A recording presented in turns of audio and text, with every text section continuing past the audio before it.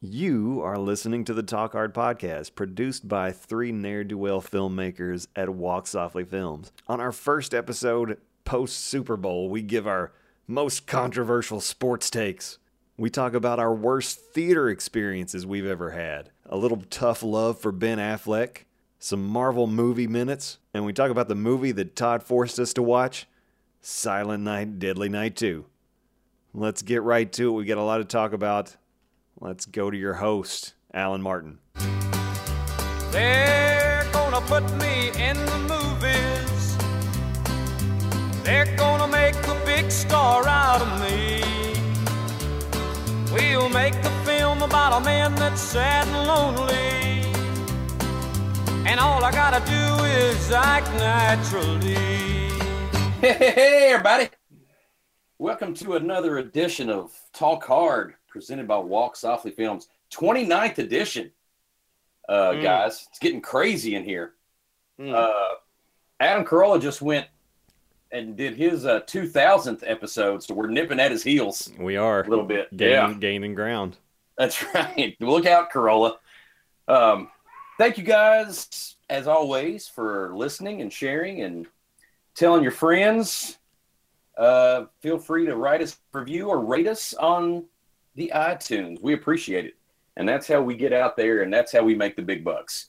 Guys, I think we're going to introduce ourselves to the fans today by letting people in on a little secret about ourselves that nobody else may know.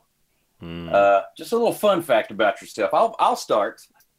I'm your host, Alan Martin, and I have never, not once ever in my lifetime, raised the roof.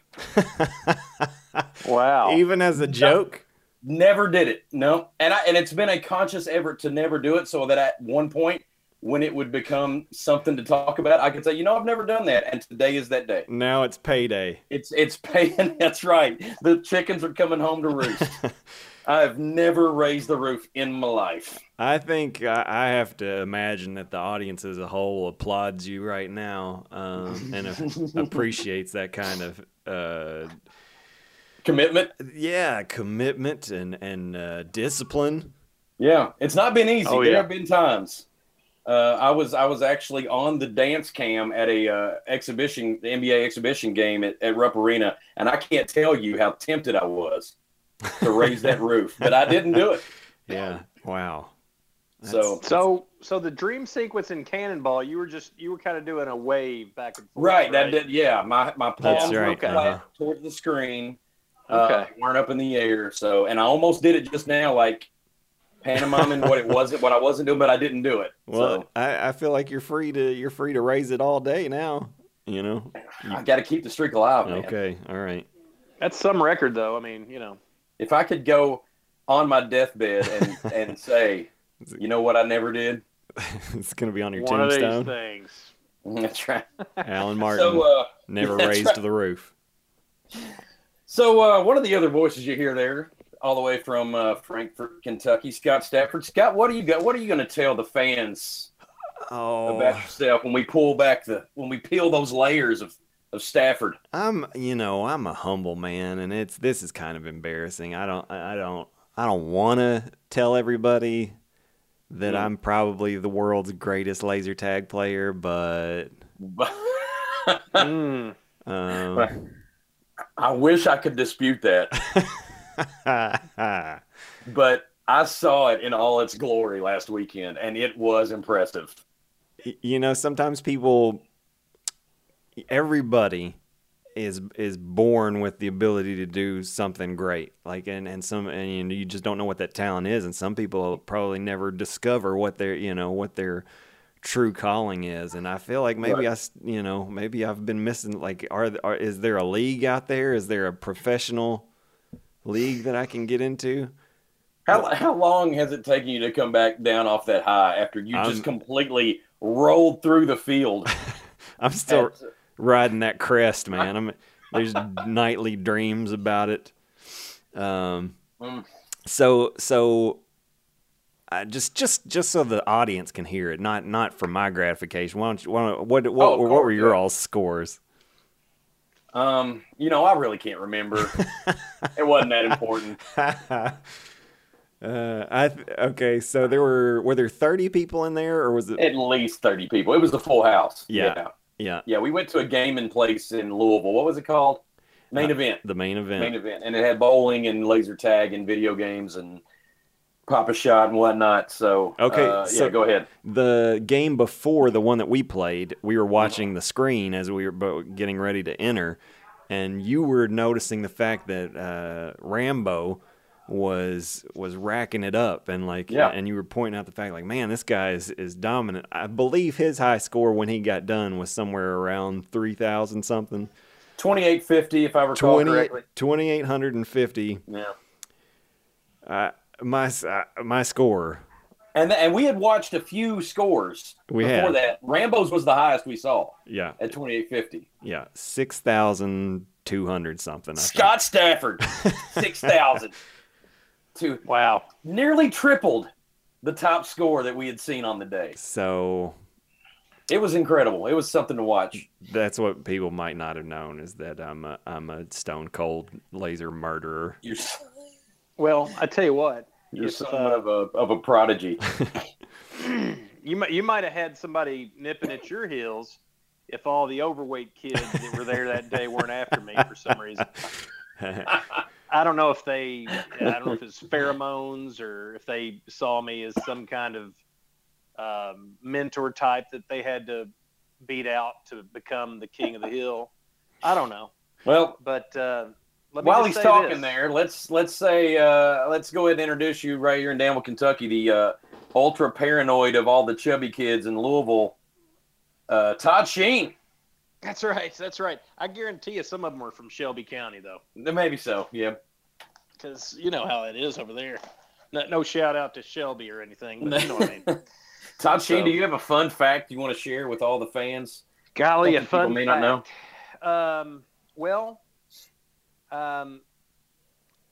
I guess probably I have never purchased and eaten Kipper snacks in my life. Kipper snacks. What's a Kipper snack? It's going to be in your aisle right next to your sardines and your Vienna sausages, probably. Yeah. What is it? What is it? Well, it's some kind of faux fish, I think, or it's some kind of compressed fake aquatic meat that's in a tiny compressed can, vacuum sealed, I'm sure. I hate to be that guy. Don't want to take the steam out of his. But I'm pretty sure everybody talking on this podcast right now could claim your fun fact. Well, I got to be me. Okay, that's fine. That's fine. If that's what you got, then there you go. I've had sardines aplenty. Okay, and I've had Underwood deviled ham. Yeah, I may have done deviled ham. Nope, I have not. No potted meats. No. No potted meat, really? No, Deli Fresh for me. I'm a snob. Yeah. Well, I didn't. I think my key was, drawing the line at the Kipper snacks. Okay, well there you go. Everybody's got their limits. Yeah. I'm telling you. So we've got a lot to talk about. We're going to get into some sports. We're going to get into an experience I had at our local theater. We got some Marvel to talk, and among other things. But before we go too far, I think we need to address the elephant in the room. Oh no. So I don't mean to throw one of my fellow podcasters under the bus here, but somebody came up with the idea and an outline to, hey, let's dedicate a show to Jack Nicholson. Let's do an entire special. Let's do a whole show for Jack because he announced his retirement. Either one of you, it's not me. Do either one of you all want to fess up to? Now listen, who decided to? I don't see how you're supposed to expect people to read actual stories. I mean, when the headlines are perfectly, suitable, to make an outline with. You don't give in to clickbait. You read the headline and you move on. That's right. In all fairness, when the headlines and multiple headlines were definitive enough to say Jack Nicholson retiring from acting, I took it at face value. Well, I guess you learned your lesson, didn't you? Yes, I did. Because the day our 35-minute ode to Jack on his retirement dropped, the day it came out. Yep. The Tony Erdmann remake starring Jack Nicholson and Kristen Wiig was announced on the same day. First of all, what the F is Tony Erdmann? I've never heard of it. Me either. Okay, I'm glad I'm not the only one. And I didn't want to look it up because I wanted one of you all to tell me. Yeah, no. It's, I'm not sure. I don't know if it's Great Britain that where it originated, but it's, it's, is it Germany or maybe it's Dutch or something like that?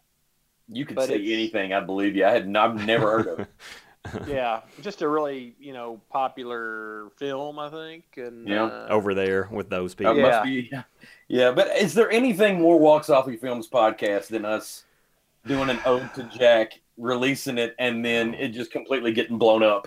Yeah, day of. The day it came out. So when you sent me that and we found that out, I did go and read the actual article to see like if I had just completely, biffed that as bad as I apparently had. So what they were basing that on was an interview with Fonda. So Peter Fonda had basically said, yeah, I think Jack's going to retire, or I think he's retired. And I don't think he's going to work anymore. Just somebody asked him, and Fonda says that, and then they put out these stories with that as the headlines, and so nobody even consulted Jack. It was something Fonda said. Yeah, totally. Wow. And so I was doing a little like trying to see if I could find a better story somewhere, and and doing some searches, and so I found one where Jack, like maybe a couple years ago, had talked about retirement.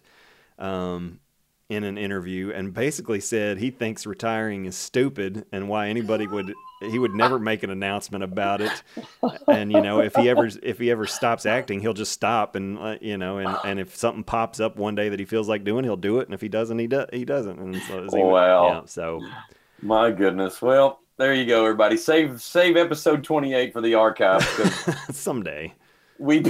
That's right. We're not gonna have it wiped from existence though, and pretend that it didn't happen, because that we're not those type. Right? No, we're not that. No, we don't do that. It was heartfelt. It doesn't change what we said. Exactly, and he deserves his own show. That's right. Why not? So, yeah. So anyway, there's that. Have a laugh at our expense, everybody.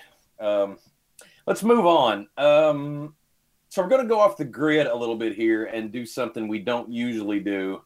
And talk a little sports. We are the rare hybrid of movie nerds and sports fanatics, and I feel like coming off the greatest Super Bowl we've ever seen, why don't we just bring some heat and reveal what we feel like is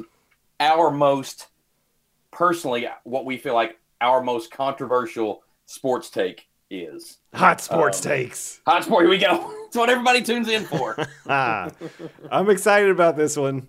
But we love sports, and we don't care who knows. That's right. That's right.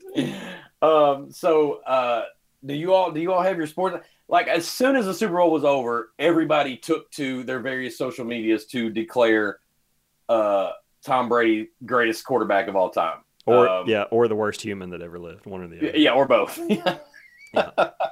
Yeah. So and I will be completely honest. I was one of those that said the debate's over. Tom Brady's the greatest quarterback of all time now, because it was an incredible comeback in that situation on the biggest stage you could have it on. The dude's won 5 with totally different teams nearly every time, and he didn't have his best receiver in there with him. I mean, it was insane. So we don't need to recap the Super Bowl, even though I just did. But hot sports takes. Do one of you all want to go first? Or you want me to go? I go last because I feel like I've got you all beat. Okay. No matter what you come out with, I feel like I'm gonna blow you all away. And All right. What do you think? What do you think, Todd? You want me to go, or you want to hit it? I think laser tag's gone to his brain. I think so too. I think his hot sports take is he's the greatest laser tag player of all time. That's right. Anywhere I can fit in. And that equals laser into tag. everything I say is gold. That's right. That's right. So yeah, that's fine. He can go last. Okay. Well, you want to go first? Sure. I mean, I'd hate. He's still formulating his. Okay. Nah, well, You got it? I think I know. Okay. Well, I do know. All I right. do know. All right. All right. Let's hear it. And I don't have any problem saying it. And you know what? There's nobody that can say anything to me that's going to make me change my mind. Because you all know me. Bring the heat. And Bring the heat, Todd. I go to a used car lot. I dare somebody to try to make me buy a car. Anyway, so my take on this is that the NBA from let's just say 79 through the 80s is an era that will never be touched ever again in the history of pro basketball.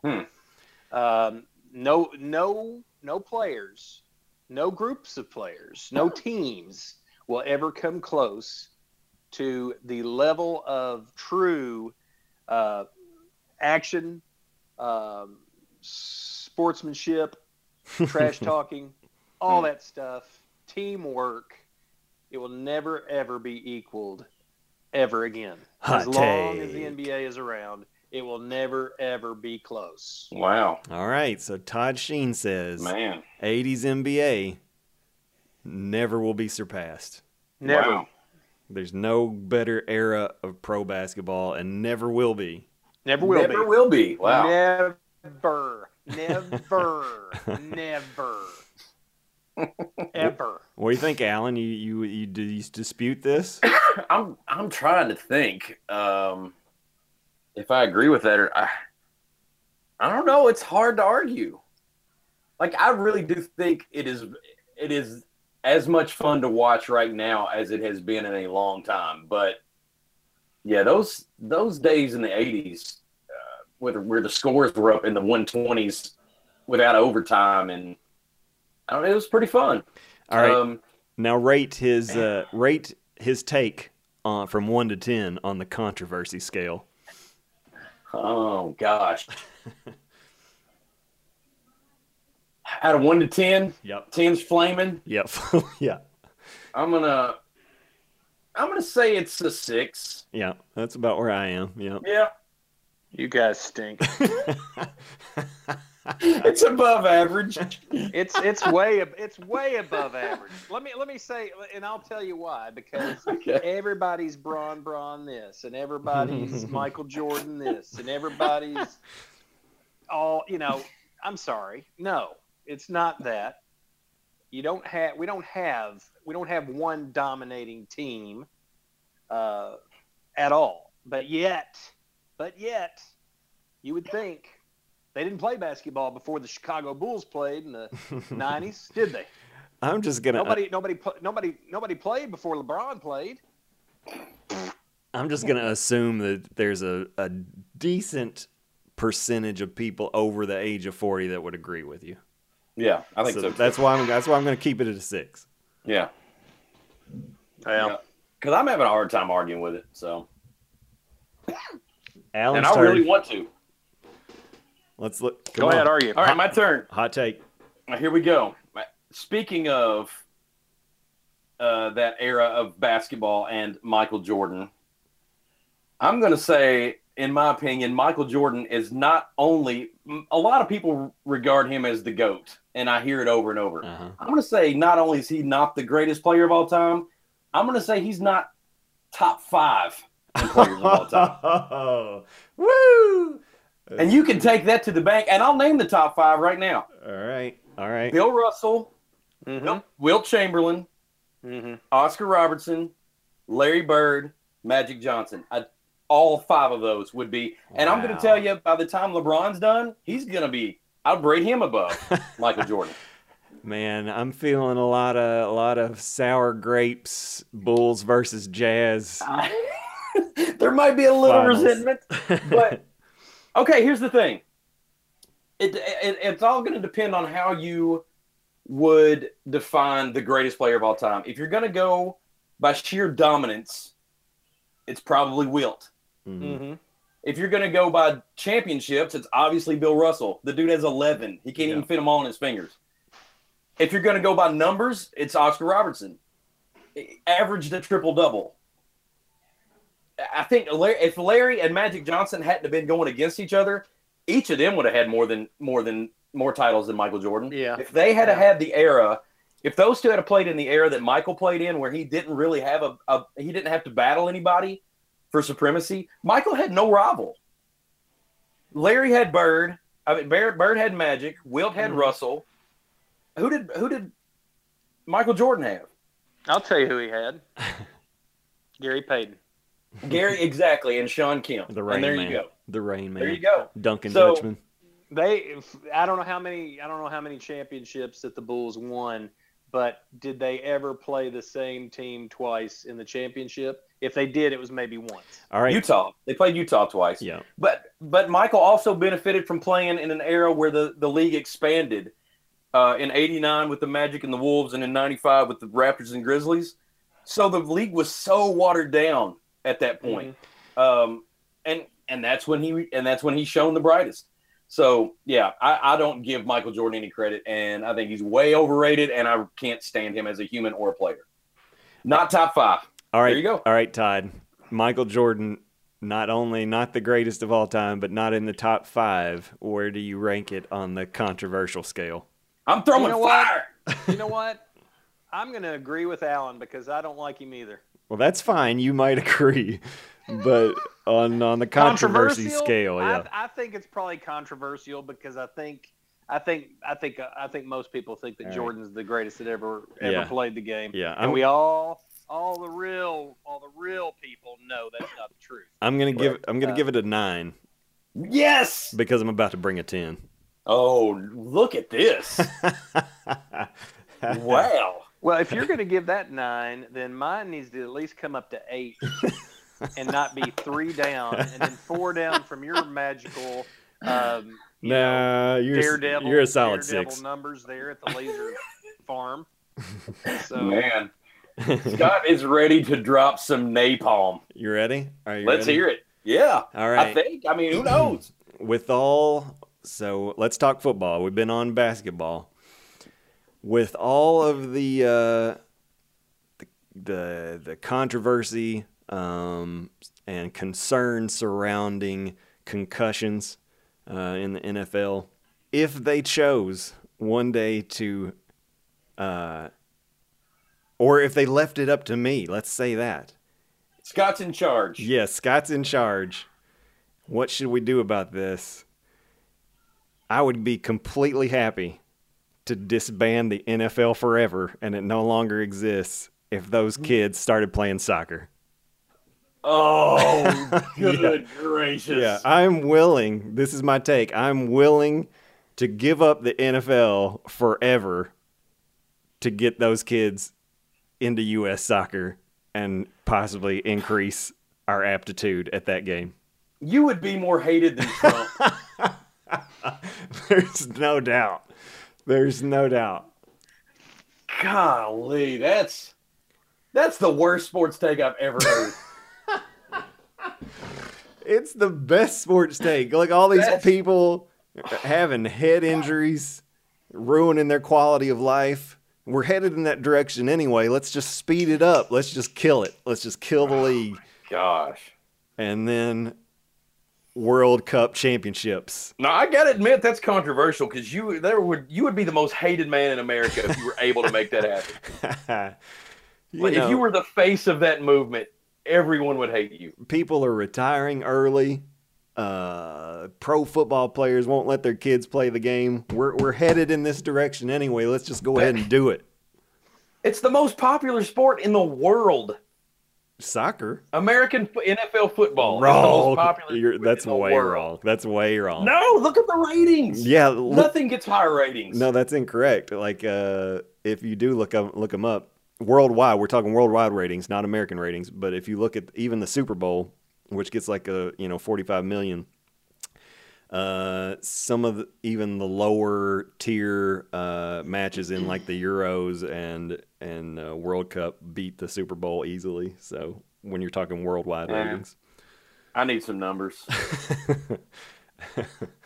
I refuse to believe that. As far as controversial, you're up there, man. What do you think? What do you think, Todd? I'd give it a 5. Hey, let me ask you this: if this were to go into effect, would this mean that we wouldn't have to see any more of those lame Kentucky football hype videos that they pay Super Bowl money for?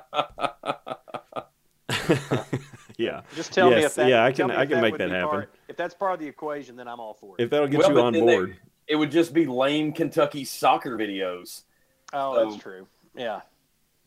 What's worse? Yeah. Oh gosh, you're right. I mean, All right, Scott. Do you have any hard numbers for me, or can we just say that? Let's see. Just the first one that pops up on Google, worldwide, Super Bowl 44, 106.5 million people watched Super Bowl 44. Ooh. Yeah, 106.5 million. Mm-hmm. All right, world viewership for the 2006 World Cup estimated at 26.29 billion. That's garbage. Fake news. So there you go. All right, after that fake news, we're moving on. Let's take a break. All right. Let's take a break. Let's do it. We'll be right back. I'm gonna tell you all about a not so fun time I had at the theater this weekend when we come back. Oh, and we're gonna try to figure out what the H is wrong with Ben Affleck. So that's a tease right there, ladies and gentlemen. Yeah, let's do that when we come back. You're listening to Talk Hard. One day I was on the ground when I needed a hand, then it couldn't be found. I was so far down that I couldn't get up, and one day I was one of life's losers, even my friends, my accusers, and in my head, I lost before I'm winning. All right, welcome back, everybody, to Talk Hard, presented by Walk Softly Films. Guys, I went to the movies this weekend here at our local Danville, Kentucky cinemas, and I want to hear your all's worst theater experience after I tell you what I endured this weekend. So we went to watch, first of all, have you all seen John Wick or John Wick 2? I've seen the first one. Did you like it? Meh. It was okay. Yeah. Todd, did you see it? I have not seen either. Yeah, I really liked it. Like, it's kind of my thing. I like the BA movies, and I thought it was kind of like goofy as far as the concept goes. Him going nuts because somebody killed his dog. Mm-hmm. But anyway, John Wick 2, better than the first. Despite this experience, I thoroughly enjoyed the movie. It's really good. And if we could do a little revisionist history on our Mount Rushmore for BAs, I'd probably kick Jason Bourne off mine and add John Wick after John Wick 2. But that being said, okay, let me set the scene. So we get there. I'll always like to get to the movies kind of early so that I can get the primo seats. So we get there pretty early. There's 4 or 5 people in the theater, but we get the seats we pretty much want. In comes a family. When I say a family, let me remind you, John Wick is rated R for strong violence. Mm-hmm. A family walks in consisting of a mom, a dad, and what had to be, at most, a 4-year-old little girl, and sits 4 seats down from us. Good grief. So I'm already like, everything that happens that I know this kid is watching is going to bump me a little bit. Like, that's going to bother me to know that this 4-year-old little girl is watching John Wick blow people's brains against walls for 2 hours. So they're sitting 3 or 4 seats down from us. In walks another dude with his big large Pepsi. For the first 45 minutes of the movie, he's raising the thing up and down to make, like, if you're tickling the donkey, what it would sound like. He's making that noise. Mm-hmm. He does that for the first 45 minutes in the movie. Somebody comes in and sits right behind me. This dude, like, we're sitting there early enough before even the previews come on with all those terrible advertisements that they play. Mm-hmm. So this guy sits down behind me and decides, well, there's nothing to entertain me. Guess I'll just pull up some Jeff Foxworthy bits on my phone and play them at full blast. What? Wow. So, yeah. So he's back there yucking it up until the preview starts with his Foxworthy, entertaining the masses.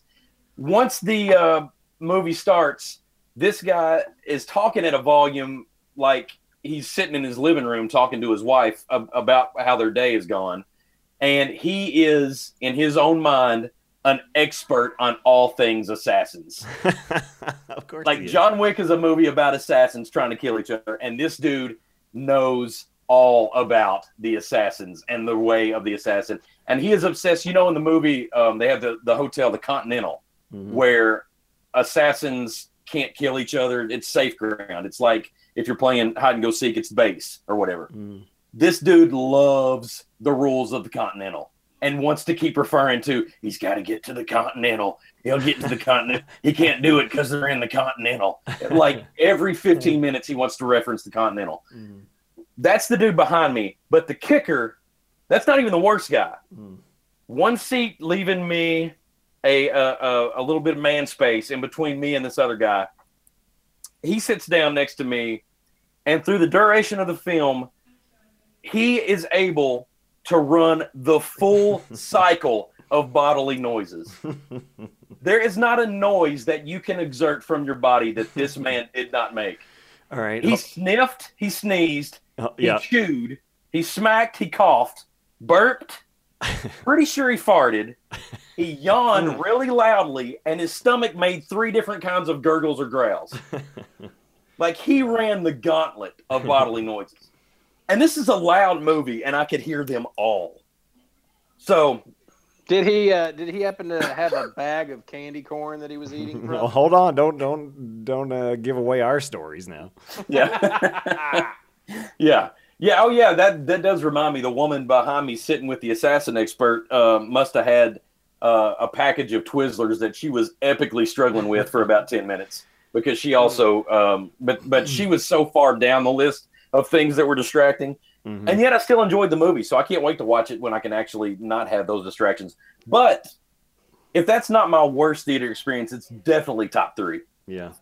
So the guy that, the assassin expert was he was also the Jeff Foxworthy watcher? Same guy. Yeah. So, I mean, he must have the shortest attention span on earth, right? Like, if he loves John Wick that much, that he studied it, and yet he still can't keep off them Jeff Foxworthy videos for 5 minutes. Yeah, the thing was, there's no way. Like, all the things he was saying were super obvious, but he was saying them in a way to, like, I know what's happening here. Like, this is a little inside baseball in the assassin world, but I kind of know what they're doing. Yeah. Well, that's pretty bad. Bad. It was. I mean, I tell you, to have one of those things going on is rough. I had all 5. I tell you, there's nothing worse than being psyched up to go see a movie, and then that happened. But at the same time, and the last thing you want to do is try to come back. But I'm telling you, I would have gone and got my money back and come back another time, because that's like that sounds like the equivalent of Hurricane Katrina in a movie house. It was Hurricane Wick for sure. Yeah. Yeah, it was a rough go. Yeah. I would have had to make a return trip, and I would hate to do that, but I would not want to sit in that, sounds like the Hall of Doom. So Todd, for yours, are you going with candy corn and is that going to be yours? Well, I think I'll let you have that one Okay. because the one that probably comes to mind, and it comes to mind because that guy was kind of entertaining, Mm-hmm. as much as it Right. bugged the living snot out of me. Yeah. It was still kind of entertaining. I took my nephew to see Minority Report at the Danville Cinema 4 back whenever it was released. So that's early 2000s, I guess. And we were sitting. I'm trying to. Yeah, they were actually. It was a full house, and we were actually. My nephew and I were sitting kind of the first two seats next to the aisle, and there was this family of, I think, probably three. It was like an older mother and father with like a middle-aged son, and they were sitting there, and no kidding, basically, it was basically like they were English descriptive service. The whole movie. Oh, look at that. He's got a laser pistol. Well, look at that laser pistol. Oh, well, gosh, he's flying. He's got rocket shoes. And then they would say something, and he'd say something like, well, you're going to get it. And he's like, oh, well, you're going to get it. And so that it was back and forth. It was the whole movie. Couldn't really concentrate on the movie. And so I was whispering over to Benjamin. I'm like, I can't believe this is going on. Well, I get up and I'm leaving when the credits start rolling, and I look and I can't see Benjamin, and I look back. He's still sitting in his seat, but he turns to the family and says, if I wanted to listen to a commentary, I'd wait and watch this when the DVD came out. He said, what the H is wrong with you people? Wow. And then I was, of course, turned and ran as fast as I could to the lobby. Man, he's a hero. He is a hero. But those people were in shock. I don't think, honestly, I don't guess they get out of the house much, whatever, but I don't think they knew what to think that some kid had actually called him like that, because That's good stuff. I don't even think they responded. It was just kind of like, go. So honestly, yeah, I dug it, but I was also afraid I was going to get rolled on. They looked like they owned a farm or something. So yeah, not that there's anything wrong with that. That's a pretty bad experience. I'll rate it a 6. Scott, what you got? Yeah. Yeah. 6, huh? Another 6 for Todd. Yeah, it's a 6. Laser both of you, Jack. Just like Todd said, yeah, this wasn't the worst thing that ever happened to me, but it was probably one of my favorite stories. Okay, so first of all, walked a mile to watch a movie at the Orleans Casino in Las Vegas, because that's where Todd and I had to go for we got sent separately, but we were at the same place for a work conference. So that's why we're in Las Vegas. And so we go watch a movie. There's 3 people in the theater at the Orleans, and it's me, Todd, and an older gentleman directly behind us. Were we sitting down first, and he came in after us and sat down directly behind us? Yeah, there were at least 487 seats available. Yeah. And he picks the one right behind us. Right behind Todd. Okay, so we probably get maybe 3 minutes into the movie, and then all of a sudden we hear the Ziploc bag come out. Took a peek back there to see what he was going to town on, and see that it was like I don't know if it was a gallon size, but it was at least the big medium sized Ziploc bag full of nothing but candy corn. Oh my goodness. Yeah. He was ready. So and this is in April, when candy corn is not readily available. That's true. Yeah. He had to work to get that candy corn. Right. So this man, I would bet, loves Captain America maybe more than any other individual on the planet. He was in the bag for this movie from the get-go, and he was just so sold on it, and it wasn't outrageous, his comments and things, but he was just enjoying it so much, and it was a lot of lower register approval and Yeah. and and something happened that would be funny. Lots of Black Widow remarks. Yeah. I mean, A lot of Steve Rogers. yeah, through the teeth laughing, and and Captain America would do something he liked, and he go, Steve Rogers. Yeah. Called him by name. Yeah. And our favorite one, it was throughout the movie, but our favorite one is kind of early in the movie when Black Widow pulls up and she gets kind of a little sassy with Steve and a little flirty with the Falcon and says something and then and then later when they kiss, but he gives a little through the leaf through his teeth laugh about Black Widow. There he was digging her right from the beginning.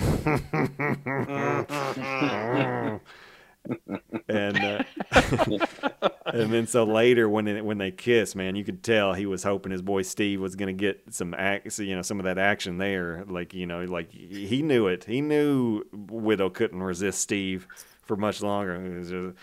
So when they're on the escalator and they're trying to evade agents and she grabs him and kisses him and it was what was it? I was like, Yeah, it was highly descriptive. It was. He was very approving. One of those dudes that could just say anything with a grunt. Yeah. And you had I think we had the feeling that he was probably a veteran. Yes. Or at least a wannabe veteran. Yeah. Yeah, because when Captain America and the Falcon would be talking about like the service and their days in it, he was definitely feeling like one of the gang. He was right there with them about having their pillows were too soft and stuff. And but yeah, he was digging that, man, and he knew she couldn't resist him. He was loving it. That's pretty good. And you gotta really appreciate Marvel for making this man feel a part of the Marvel universe like that. Yeah. Good on him. Yeah. All right. Well, we talked about some bad times on our side of the screen. Let's talk about somebody who's having a rough go of it on the other side of it. How about that for a segue? Pretty good. Segue. What's going on with Ben Affleck? What the H? Okay, so can we go down the spiral of where it started to now and then try to figure it out? The dude's directorial debuts were great. Yeah. He started out on top with Gone Baby Gone and The Town, which I really liked all those. And Argo won Academy Awards, correct? Mm-hmm. So the dude he can't miss. I think when we did our episode of directors that you for sure would go see their movie just because they directed it, Ben Affleck, I said he's close to making my list. Yeah. Because of those three movies.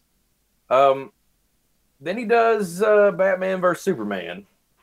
And that thing is a big pile that we've shoveled repeatedly on this podcast. But I think he was pretty generally liked in his portrayal of Batman. You think that's right? Yeah, I would say that. Yeah, especially considering the angst that people poured out like when he was named Batman. Right. Yeah. And people say, well, if there's one good thing about it, it's probably Ben Affleck playing Batman. That's the only good thing, redeeming thing about this movie. So then he decides he's going to write and star in the Batman movie for DC coming up. But then Live by Night he does. The gangster movie that just came out. Nobody saw it. It tanked. It was terrible.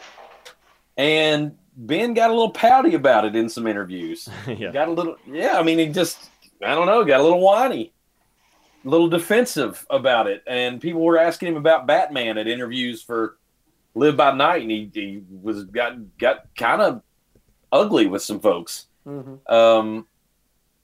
Then The Accountant comes out, and it's not good. Those two came out about the same time, right? Did The Accountant come out a little bit before that one? I think Live by Night. I think so. I think Yeah, they were close, but both of them. Accountant came out first. Yeah. But both of them were not received well, and I think thought to be pretty bad. So those two not good. Then it just is announced this week. This within the last couple weeks, he decided he is dropping out of directing Batman. They picked up Matt Reeves to direct it, and now there's a little bit of scuttlebutt that he might be dropping out of the role altogether. Whoa, I hadn't heard that. Yeah, I saw it on. I can't remember the website. I will look it up. But what in the world? Was it an interview with Peter Fonda? I just saw the headline. I didn't click through.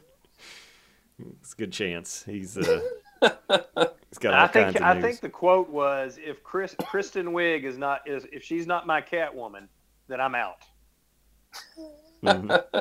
Well, there you go. Sorry, I don't even know where that came from. So what do you all make of that? Like, what's happened to Ben? He was on top of the world in Hollywood, and it has been a downward spiral for him. Yeah, I think it's a case of you got to know your lane. And Affleck has had, incredibly varying fortunes in this business. Because you started out on top of the world, you couldn't start it off any hotter than him and Damon did with Good Will Hunting and winning an Oscar. Mm-hmm. That's huge for screenplay, right? Yeah, Is they that won. right? Yeah, Mm-hmm. best original screenplay. Yeah. Yeah, and then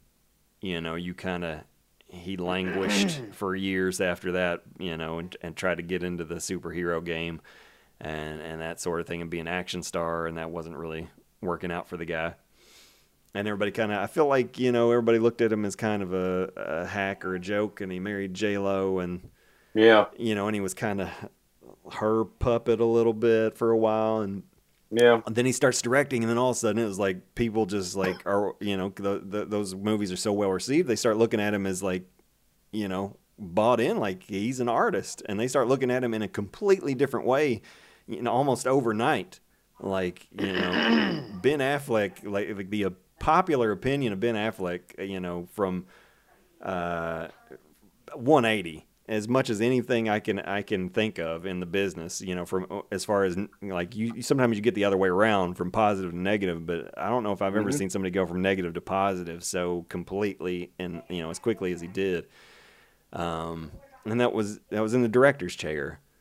And so I don't know if he needs to maybe, but he's got an Oscar, to his writing credit.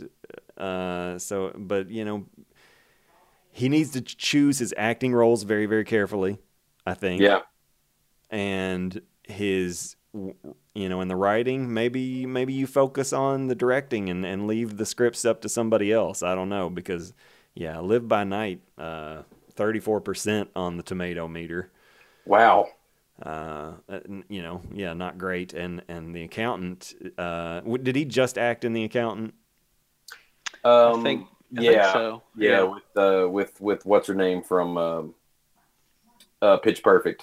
So you've got to recognize that I'm perceived as now a serious, legitimate director, not even of like a movie that'll make money. Like, I'm a critical darling. In the director's chair. You can't allow yourself to be in The Accountant. You're killing yourself. Like, really, you read that script, and my character is an autistic guy who's a genius at numbers and also an assassin. Yeah. Like, nope. You got to turn away from that one, man. You got to recognize I'm sitting pretty, and what people want you to be. If you want to stay on top of the world, you do. You got to make your decisions based on that. But if you don't care and you're just like, I want to play a assassin accountant, then okay, go for it. But you're going to take a hit. Yeah, I heard somebody's theory was that every now and then, for guys like Affleck that can kind of get a little puffy, that sometimes a script will come across your desk that if you take it on, like there's going to be a clause in there that says you'll get a personal trainer for 6 weeks to get you back in good shape. So maybe they do it for that reason. Yeah. That honestly, that makes more sense than anything I can think of as to why he did that at that point. Yeah. But, if you're Batman, it seems like, you're covered as far as the trainers go. True. That's true. So yeah, I think probably, and this is just a guess, but I mean, it seems like after he took on, he signed on to do Batman, and then we heard that he's gonna maybe direct. Okay, great, that's a great idea, and I think one of the things some of the few things that we said at the time early on, because this is after, Batman versus Superman was, man, this can only be bad for him. It's not going to make him any better. It's not going to make him a better director or more thought of director. It can only be a negative, really, more than anything. And I'm just wondering if maybe he just had second thoughts as soon as he signed up. And then, it's just been slowly trickling down. It's like, I shouldn't have done that. And, can I get out? And, I think he did a decent job in B versus S, but at the same time, he probably wouldn't have been in my top 5 of people that I had seen as Batman. He's the Michael Jordan of Batman, is what you're saying. Exactly. Yeah. He would. And here's another great number that you all love, and that's 6. Yeah, right. He'd probably be my 6th choice. Yeah, okay. And I'll give him credit for, I think he's a better Bruce Wayne than Bale, than Christian Bale is. Too. Yeah. Yeah. So, and a better Bruce Wayne than George Clooney. Yeah, he just has to he really has to pay attention to the roles he takes and be very careful with it, because his range is, it's narrow, man. It's limited, yeah. It is, and he can do very well in a role, but it's not. Yeah, he can't. It's very defined. It's a very small window into what he can nail. So he and it's probably difficult to recognize that in yourself, especially when you have a string of huge success. And like, man, I can do anything, and and take any role. But yeah, no, he doesn't fit in a lot of roles. You hear that, Ben? We figured it out for you. We're giving you gold here, buddy. Yeah. So you can thank us the next time you're up there on the Academy Awards stage accepting. We gave your next feature film that you direct. Yeah, we gave Johnny Depp some tough love. Yeah. And now it's your turn. Yeah, and Johnny Depp's obviously gonna go back to being old Jack Sparrow. So he listened to us. So there you go. And I know at least one of you all are looking forward to the new Pirates of the Caribbean. So there you go. Didn't one of you all say it's the movie you were looking the least forward to for 2017? I might have. Did you say that, Todd? If you didn't, it was probably me. I think my least favorite was Justice League that I was looking forward to. Yeah. My least favorite was The Boss Baby. Hey, you know what? I hear that could be the surprise hit of the season. Look at that. I got fussed at by Courtney Whitfield a little bit for yeah. She says The Boss Baby looks good. Well, good for her, because I love Alec Baldwin. So even though his Saturday Night Live this weekend was terrible, did y'all watch it? No, I haven't seen it yet. Ugh, it's not good. That's a shame.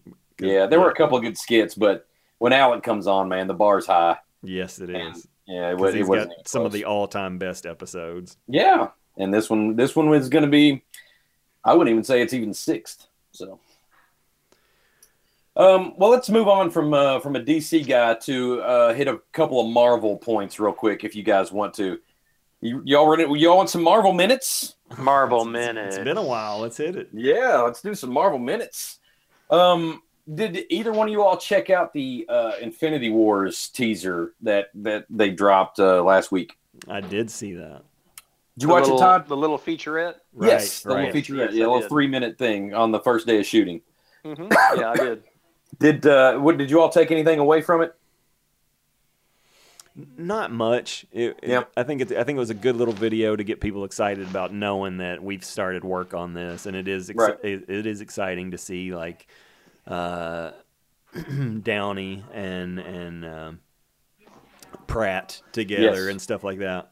And yeah, that's one of the notes I made. Was one of the first clips they were sure to show was Downey and Pratt and Tom Holland all on the same screen. And it looks like probably a lot of it's going to be set in space, which would probably be fun to get the Avengers out there. Yeah.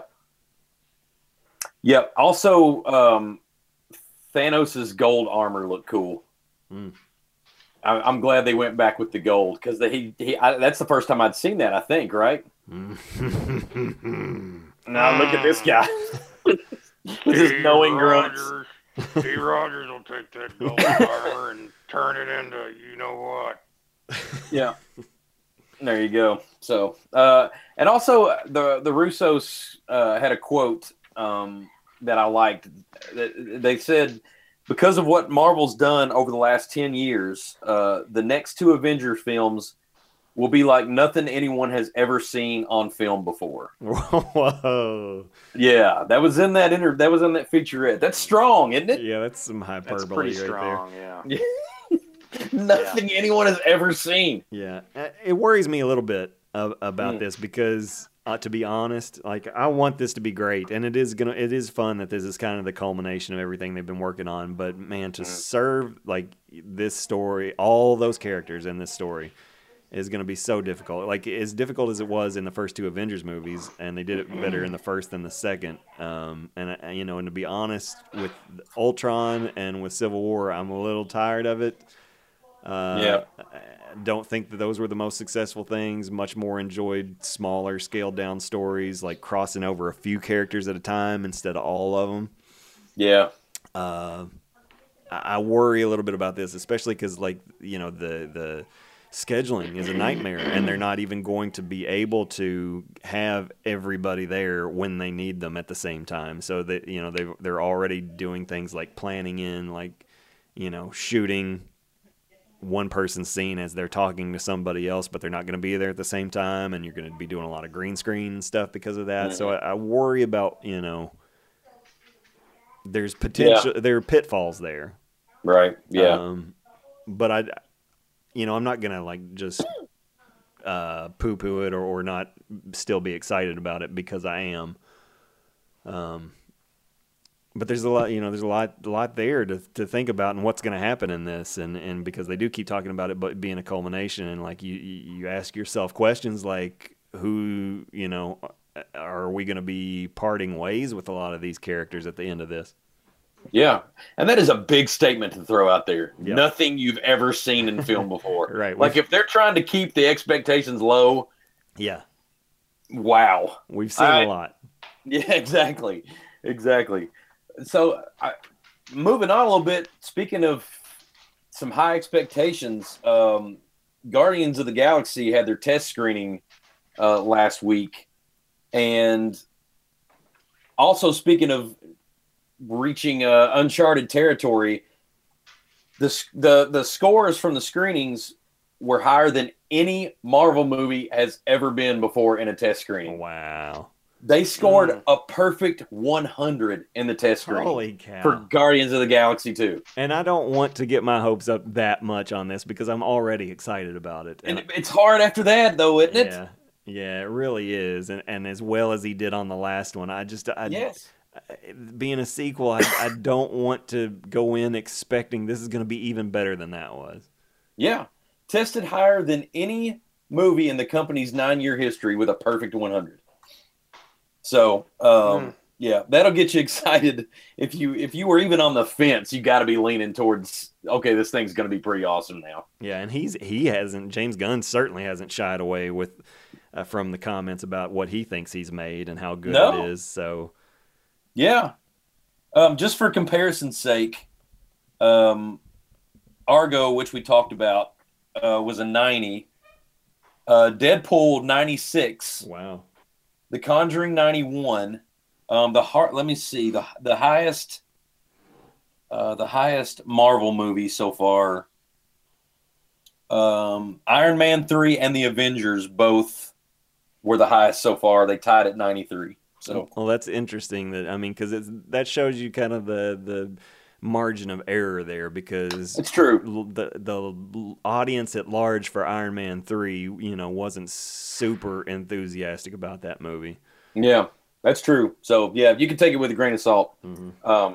And they also, like this article I read about it, also mentioned, like, Forrest Gump got a pretty bad score. Oh, yeah. In a screening, and there was another one that got a really bad score that ended up being really good. So not perfect, but it is an eye opener. Right? Yeah. So there you go. Do you want to take another quick break? Let's do that. Come back, and we've still got the game to play, which we've got a new title for, and we'll present it to the fans. You're listening to Talk Hard. Here comes Santa Claus, here comes Santa Claus, riding down Santa Claus Lane. Blitzen, blitzen, all here's a reindeer pulling on a rein.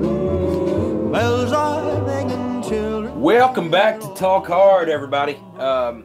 Like I said before, we've got a new name for the game we began playing that's sweeping the nation, from what I understand. Let's do it. You got to tell everybody what this thing is called now. New name for the game, and we're willing to change it, but I like it. It's going to be tough. Even as good as the game, even as good of a name as that was. It's right. Yeah. Right.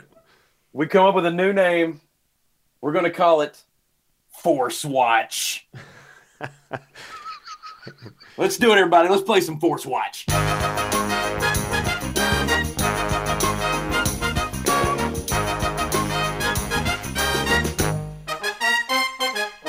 All right. Obviously name that because if you win the game, you get to force your opponents to watch whatever you want them to. So the winner of the last game we played, Todd Sheen channeled his inner Vin Diesel and got the closest Rotten Tomatoes score for Triple X. So he decided we were going to watch and talk about none other than Silent Night, Deadly Night Part 2. That's right. So I streamed it on, I guess we can talk about how we watched it for this episode. I watched it, rented it on Amazon for $3 in standard definition. Scott, how did you get it? I watched it on Daily Motion as Todd Sheen recommended. Was that the name of the website? Daily Motion? I think it was Daily Motion. Yeah. Yeah, I tried that and it wouldn't work on my PlayStation, so I said, screw it. $3, it's fine. Yeah. They can use that $3. That's right.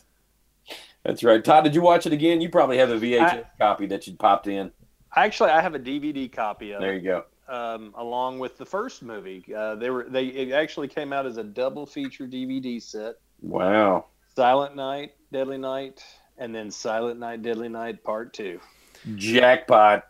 And both, and let me just say this, it's got a commentary. So were you aware of the first one from like theaters? Yes. Okay. Quick story about the first film. It came out in '84, and I guess I was still in high school. I remember hearing about the first movie, and it got people up in arms. It was in theaters for a week, and then there were people from parent-teacher associations signing petitions and got it pulled from the majority of the theaters that it was in. Wow. And it made decent money, and probably a lot of that was due to said, controversy. Right. Yeah, absolutely. Yeah. Which, Best thing that could happen to a movie like that. Yeah. If you want to make a lot of money, then hey, just talk about why you shouldn't go see it. Mm-hmm. Wow, I'm seeing. I'm sorry to interrupt, but I can't keep it in. I'm seeing on IMDb.com right now Silent Night, Deadly Night 3 and 4. What? Yep. Oh, there's 5. There 5. is. So, I see the 5th one now. Oh my goodness sakes. I will say this: Silent Night, Deadly Night 4 and 5 are sequel in name only. They have nothing to do with what happened in the original. They didn't bring back Ricky or Chip? Chip. Well, I think Chip ended up on the bad end of the old battery charger. He or did. whatever. I was just hoping for some kind of prequel. Yeah, I Chip- mean, like, Chip was Chip could have amazing. turned into, like, Voorhees. That's true. Yeah, it's true. It's true. Chip was an amazing character, though, wasn't he? All right, so before we dig Yeah, we'll into get this into that. Yeah. too deep, should one of us break it down for everybody that hasn't seen? I'm sure everybody's seen it, but let's Right. break it But- down a little bit. It may have been a while. Yeah. So let's give him a little review. Yeah. Okay, Silent Night, Deadly Night 2 is the story of two brothers who are traumatized by the death of their parents, who are killed on the roadside in the middle of the night on Christmas Eve by a guy dressed like Santa. He immediately shoots the father Yeah. and then Sorry. pulls mom out of the car and rips her shirt open and then kills her, right? Like, that's all. Yeah. He just rips her shirt open and then kills her. Just wants to get a quick glimpse. That's right. Yeah. Before he chokes her to death. Yeah, chokes her to death, right. Okay, so the boys are sent to an orphanage, and then they're raised by very strict nuns who further traumatize them with their punishment and discipline. And Mother Superior is very strict on them, and Billy, the older boy, continues to see things that scar him, and there's this whole thing about he's being completely warped by the discipline at this our orphanage. All right, so then you kind of skip forward to he's like, I guess 18, maybe he's just left the orphanage or something like that. He's working for a toy store. And it's Christmas Eve, and they're like, you have to dress up as Santa, and he doesn't bother to tell them that he might have a real problem with that. He does it. Hey, Billy, I got a job for you. Yeah, and all the stuff comes together, his past experiences and traumas, to flip the switch, and he the toy store owner delivers a line that says something like, "You know what's supposed to happen on Christmas Eve, right?" And Billy's like, "Yeah, he knows. Yeah, that I'm supposed to go on a murderous rampage." Yeah, and it ends with him wanting to going on a murder spree, and then coming back and wanting to kill Mother Superior. At the orphanage, but he gets gunned down before he can do it. This is all in flashbacks, by the way. You see all of it, which some of the audience has already seen from the first movie. So you go through the rest of the movie, he's killing a bunch of people and yelling "punish" when he does it. Yeah, that's all he's saying. And naughty, punish. Steve Rogers. Yeah. And so the second movie is Ricky, the younger brother, recounting all this and a bunch of stuff that he would never have seen or know should have happened, but he tells it to us anyway. But just like Todd said, it starts off in a psychiatric facility, and he's telling all this to his, what did they say, 13th psychiatrist, something like that. I think so, yeah. Yeah, so that's the whole front end of the movie. The first act is nothing but, maybe even the first half of the movie is nothing but recounting the first movie and what happened to Billy. Then the second half of this movie is Ricky's story, the younger brother, about how he was adopted after that by a good family, but he's still, his trauma was untreated. So when his foster father dies, he loses it. And he starts to target and murder people who are naughty, need to be punished, and gets caught by the police. And that's how we end up where we started at the psychiatric hospital. We see that he's killed the psychiatrist, and he escapes, kills a Salvation Army Santa so he can have his suit, takes his Santa suit, and goes to finish the job that Billy couldn't. And that's kill Mother Superior. And by George, he gets the job done. The hard way with an axe, and then gets gunned down by the cops, but probably not dead. And that's the end of Silent Night, Deadly Night 2. So we had to watch it. So, Alan, I'm curious, did you enjoy it? How did you feel about it? Where to start? It's one of the worst 5 movies I've ever seen. But at least it didn't get to number 6. It might be number. But my gosh, the novelty of it. Like it Yeah. was just one of those train wreck type movies where you have to watch it. You can't take your eyes off of it. No, it's Like- it's thoroughly enjoyable. Oh my gosh, the performances in that thing are so incredible. Ricky's eyebrow work Yeah. is on point the Yeah. entire movie. Yeah. And Todd, isn't there like a compilation or something that people can Google? There's Just an just Google eyebrow or eyebrow montage. Yeah. Silent Night, Deadly Night. oh 2, my gosh, 'cause it's strong. His eyebrow work Yeah. is strong. And those are just the most obvious, like the the greatest examples of the eyebrow raises. Like not every single one of them got into that cut. So yeah, you just have to watch the movie. He never stops. Oh Yeah. no, it's a constant Yeah. raising of the brow. I'm gonna do something that probably I'm gonna guess has never been done before, but I'm gonna compare. We know 6,000 points in laser tag. We have to move on. I'm gonna compare Eric Freeman, the man that plays Ricky Caldwell. I'm gonna compare Eric Freeman to Daniel Day-Lewis. Whoa, Okay, I'm not shocked. that's that you more said that at all. controversial than your sports tape. In the way that can't look away from a Daniel Day-Lewis movie because he mesmerizes me. Eric Freeman gave me the same sensation. Like I couldn't stop watching the dude. It was a very much the same type of thing where I just got hypnotized by it and couldn't stop watching his performance. The quality is completely different. The reason for that is completely different, but it's hypnotizing. It just really, I was enthralled by it. Yeah, no, you're right. Everything he did Made me want to watch him. every single line, just like you said, he's working the eyebrows on every line.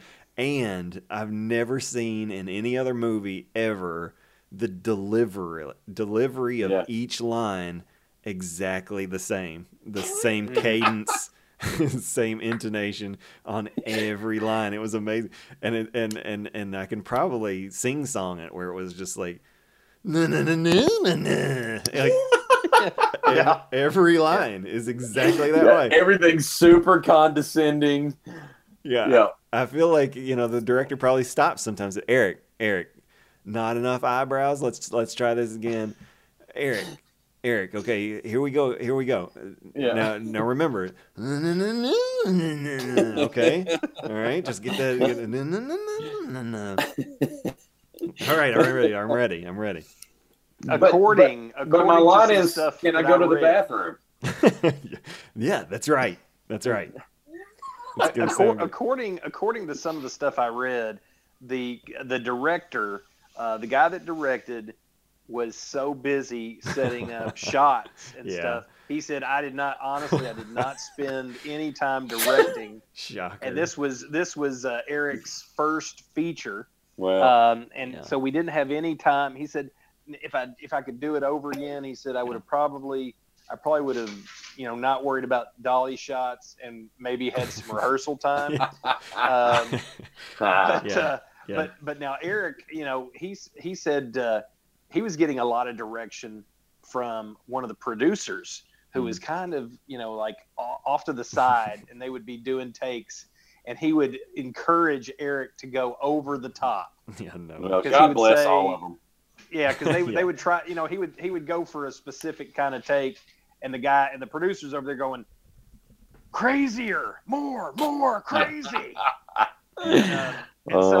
And Eric and Freeman himself has said, look, I knew it. I wasn't experienced, but I knew that I knew what he was asking for wasn't what I should do. But I was just kind of, I was intimidated, and I really didn't know what to do. So I ended up I gave them what they wanted, and I mean that, and because he said garbage day. kind of It's normal. amazing. It's one of the best lines ever. Normal ways. But then they ended up taking the most over the top take of garbage day.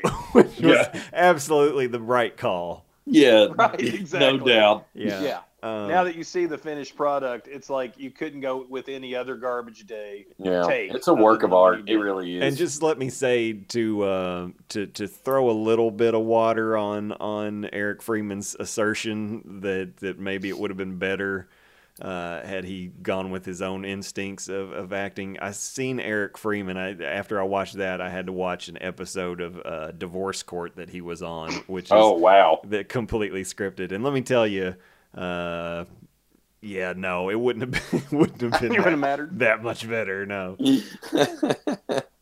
Oh man. Well, There was as mesmerizing as Ricky was, man, Chip stole the show for me. Yeah. Chip was absolutely amazing. And also getting some direction from that producer, I'm thinking. joke. yeah. Yeah, Chip played the ex-boyfriend of Ricky's now girlfriend at the time of his shots. And my goodness, the smugness on that dude. And just he was like Johnny Lawrence on crack. Yeah. Like just so over the top on everything also. I look forward. I couldn't stop smiling every time that dude was on the screen. No doubt about it. He was great. And the platinum blonde hair. Yes. Oh gosh. Bleach blonde. Yeah. And a bad color job on the hair, but still, it wouldn't have been the same if it wasn't bad. And it's very entertaining to see on IMDb which of the actors in this movie has a profile picture. Because it ain't many. So, like on the first page, it's only 4 people. And wow. And to give you an idea of what this movie is like, Chip is one of them. Yes. And the first one is the guy that played Ricky at 15. Not even Eric Freeman. And let me talk about that, because that was one of my points, and that is the scenes with Ricky at 15. Obviously, he's 22 or older. Yeah. Yes. That's no joke. So he looks older than older Ricky. Yes, because Ricky at 15 is when his stepdad passes away, and he's at the funeral, and then he's walking around, and he ends up running over a guy with his own Jeep. Yeah. And this is Ricky at 15. The Ricky that Freeman plays is Ricky at 18, and Which, obviously his what are you thinking? and everything else has changed completely in 3 years. Wow. I mean, how many movies, people will give at least a 20-year birth between, when you play the same character at different ages, but 3 years apart and you're casting a different actor. It's insane. There's 3 Rickies. There's Ricky at 10 years old, Ricky at 15, and then regular Ricky. And then there's Ricky at 18/27. Right. So, my goodness. But at the same time, it was nice because Ricky at 15, you've got a more subtle performance from that guy, and again, that was what, the third. Not and that's counting with flashbacks. That's the third time we see a blouse ripped open. Lots At least of 3 blouses that were ripped all open. similar. Yeah. Yeah. This movie traumatized my wife. It's going to take me some time to get to make it up to her for making her spend her Friday watching this. She's not a fan of Force Watch. No. Not in this instance. She's referred to it several times since as that softcore porn Todd made us watch. Oh, okay. Yeah. That sounds about right. You compared Ricky to Daniel Day-Lewis. I'm going to compare him in voice only to another actor, but I'm pretty sure every menacing voice I've ever heard Vincent D'Onofrio do was exactly like Ricky going, "Mother Superior." Yeah. is dead on him. Yeah, all except for the Kingpin for some reason. Yeah, is exactly. The, yeah, when he most went super effeminate. effeminate. Yeah. Yeah. That, and I love how Mother Superior's address was 666. That was her street. Yes. Right, like any Yeah. nun would agree to live in a house that is Yeah. 666. Yeah, that was so awesome. Can I tell you all my favorite line from the movie? Yeah, Yes. oh yeah. I had to stop it so that I could write this down. So the the psychiatrist tells Ricky that he's seems very paranoid, and Ricky says, Yeah. "You tend to get paranoid when everyone around you gets dead." Yeah. Yep. Yeah. It's a great line. There are a few he says to the psychiatrist that are just money. Yeah. So My favorite scene, I think, is probably I love anything with Chip, but probably because of Chip, but the scene in the obvious large multiplex movie theater that they're watching a movie in. oh yeah, That's got the soundproof right. wall, and Yeah. you got the goober with the spiked hair in the background. That was obviously probably a grip. And also taking direction from said producer. Right, Yep. yeah. And then his little mustache gimp over there by him, not doing anything, just No. staring ahead. Yeah. Yeah, just kind of looking every time he talks to him, Yeah. and then throws popcorn up in the air. Yeah. And What an and then you- awesome, amazing, perfect, archetype for the guy that's bothering you in the. Right. Oh man. And I Yeah. experienced all of those in John Wick. well, But- I don't think it's going to be surprising to anyone when I tell you all that the Rotten Tomatoes score for Silent Night, Deadly Night 2 is a solid 0%. is that critic? That's critics. Okay. Users is 30%. I'll give it a positive review if I ever get on there and do Yeah, it yeah, because it's awesome. it is. They need a special category on there for it's. They really it's do. so bad it's good. Yeah. They really do, because there are so many films, most of which are probably 70s, 80s, that would Yep. fit right in there. There's some 60s too, obviously, but man, the 70s, 80s was just a heyday for stuff like this, where people had money for all the wrong reasons. People were giving people money to, and the director said, I think he said, they had 100,000 was the budget on Silent Night, Deadly Night 2. Wow. And In you know, 87, that's a pretty decent budget for that movie. Especially when Yeah, I half of guess. it is just footage Right. from the first movie. Exactly. Yeah. When you're only shooting 40 minutes of original footage. Yeah. But I mean, yeah, and the thing is, I think the guy that, Eric Freeman, is trying to drum up interest to do a direct sequel to Silent Night, Deadly Night 2, with him again in the lead. And he's written a script, and if you do a Google search on YouTube or YouTube search for Silent Night, Deadly Night 2 sequel or something, it's obviously Eric Freeman, but he's got like a hat on and sunglasses, and he's pretending to be somebody else. And he says, "Yeah, Roman here. Eric Freeman just let me read the script for the direct sequel to Silent Night, Deadly Night 2, and let me just say, it's awesome." and he's obviously, it's obviously Eric Freeman Wow. sitting there, That's perfect. which makes it so much better. Yeah, than it if really you, does. done anyway. And so that was maybe a year or two ago, so I don't know where everything stands, but could you make something that would even be close to the spirit of that original bad one? No. So No. I don't know. I don't And the think so. thing is, this isn't the end. This isn't the end of that story. There's actually Silent Night, Deadly Night 3, which was direct to video, didn't get any theatrical play, I don't think. But there was a third one, and I don't know exactly. I can't understand the logic, but you should not even think about logic when you're thinking about Silent Night, Deadly Night. But the third movie has Ricky in it, but he's like in a hospital, and he now the top of his head, there's like a glass bowl around the top of his head, and his exposed brain is in the top of it. And then he escapes from the hospital and goes after a blind girl. And Robert tries to rape her.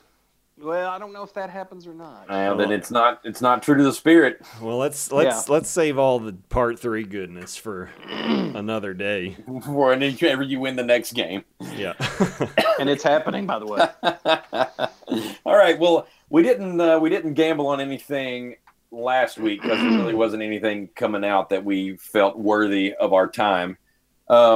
So we don't have a winner. We don't have anything to force watch. But we are going to gamble on a movie this week, so that next week when we get together, somebody gets to pick a little something. So the movie we picked for this week, The Great Wall, starring Matt Damon, a movie shrouded in controversy. So Todd, since you won the last game, you get to choose what it is we're going to try to guess for The Great Wall, be it the Rotten Tomatoes score, the IMDb Metascore, box office first weekend.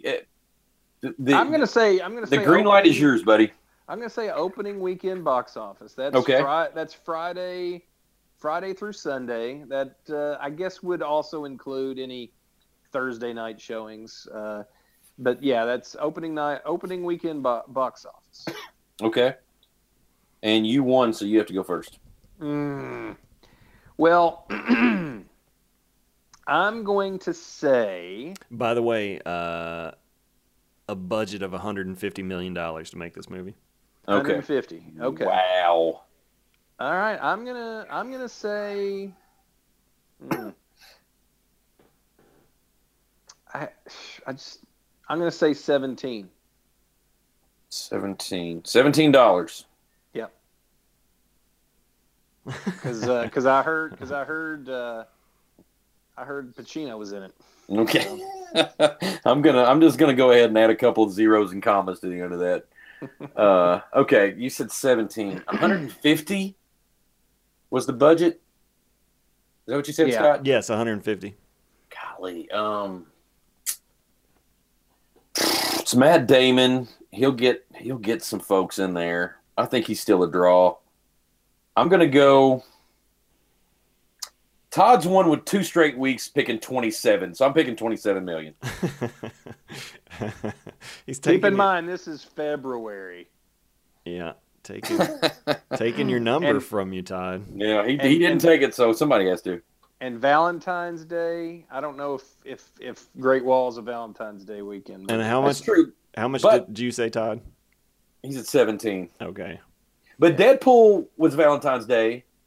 And John Wick 2, I think, is doing well, and it was a February release. So anyway, just a couple of trends that are getting bucked every now and then. I'm going to Price is Right him, and I'm going to go 18.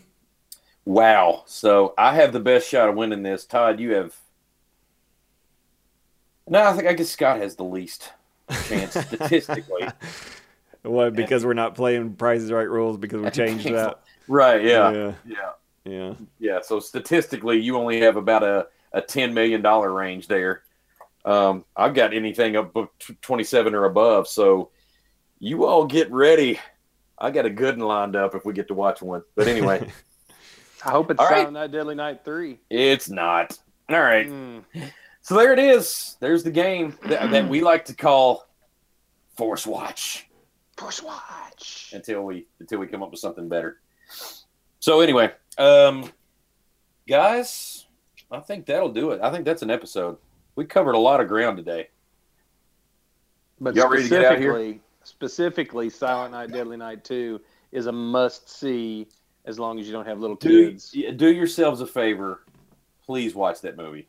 Yeah. Unless you're the people that were at John Wick that had a 4-year-old. Right, yes. And you people need to figure it out. You stay away from it. You'll just be walking through your life after you see it and, like, just day to day, like, who wants a turkey sandwich? Oh, man. He's I'm telling you, there's a lot that can be learned from Ricky. There is a lot. And let me say too, I believe it, and it was a theatrical release. I think it made in a couple weeks I think it ended up 154,000, which it was its total Wow. take home. I mean, they cleared their budget, so Yeah. They sure enough did, and that's really what they care the most about. that's right. So That's right. All right. Well, y'all ready to get out of here? Yeah, let's do it. Let's do it. Let's bid adieu to all the loyal fans. Again, thank you all for listening and sharing, and be sure to get on the iTunes. Click through, give us a few stars. We will appreciate it. For Scott Stafford, Todd Sheen, this is Alan Martin reminding you to walk softly and talk hard. Well, I hope you come to see me in the movies. Then I know that you will plainly see the biggest fool that's ever hit the big time. And all I gotta do is act naturally. Here is this 2014 Super Bowl versus World Cup. 111.5 million. Sounds like a lot. Super Bowl, 909.6 million on the World Cup. How much?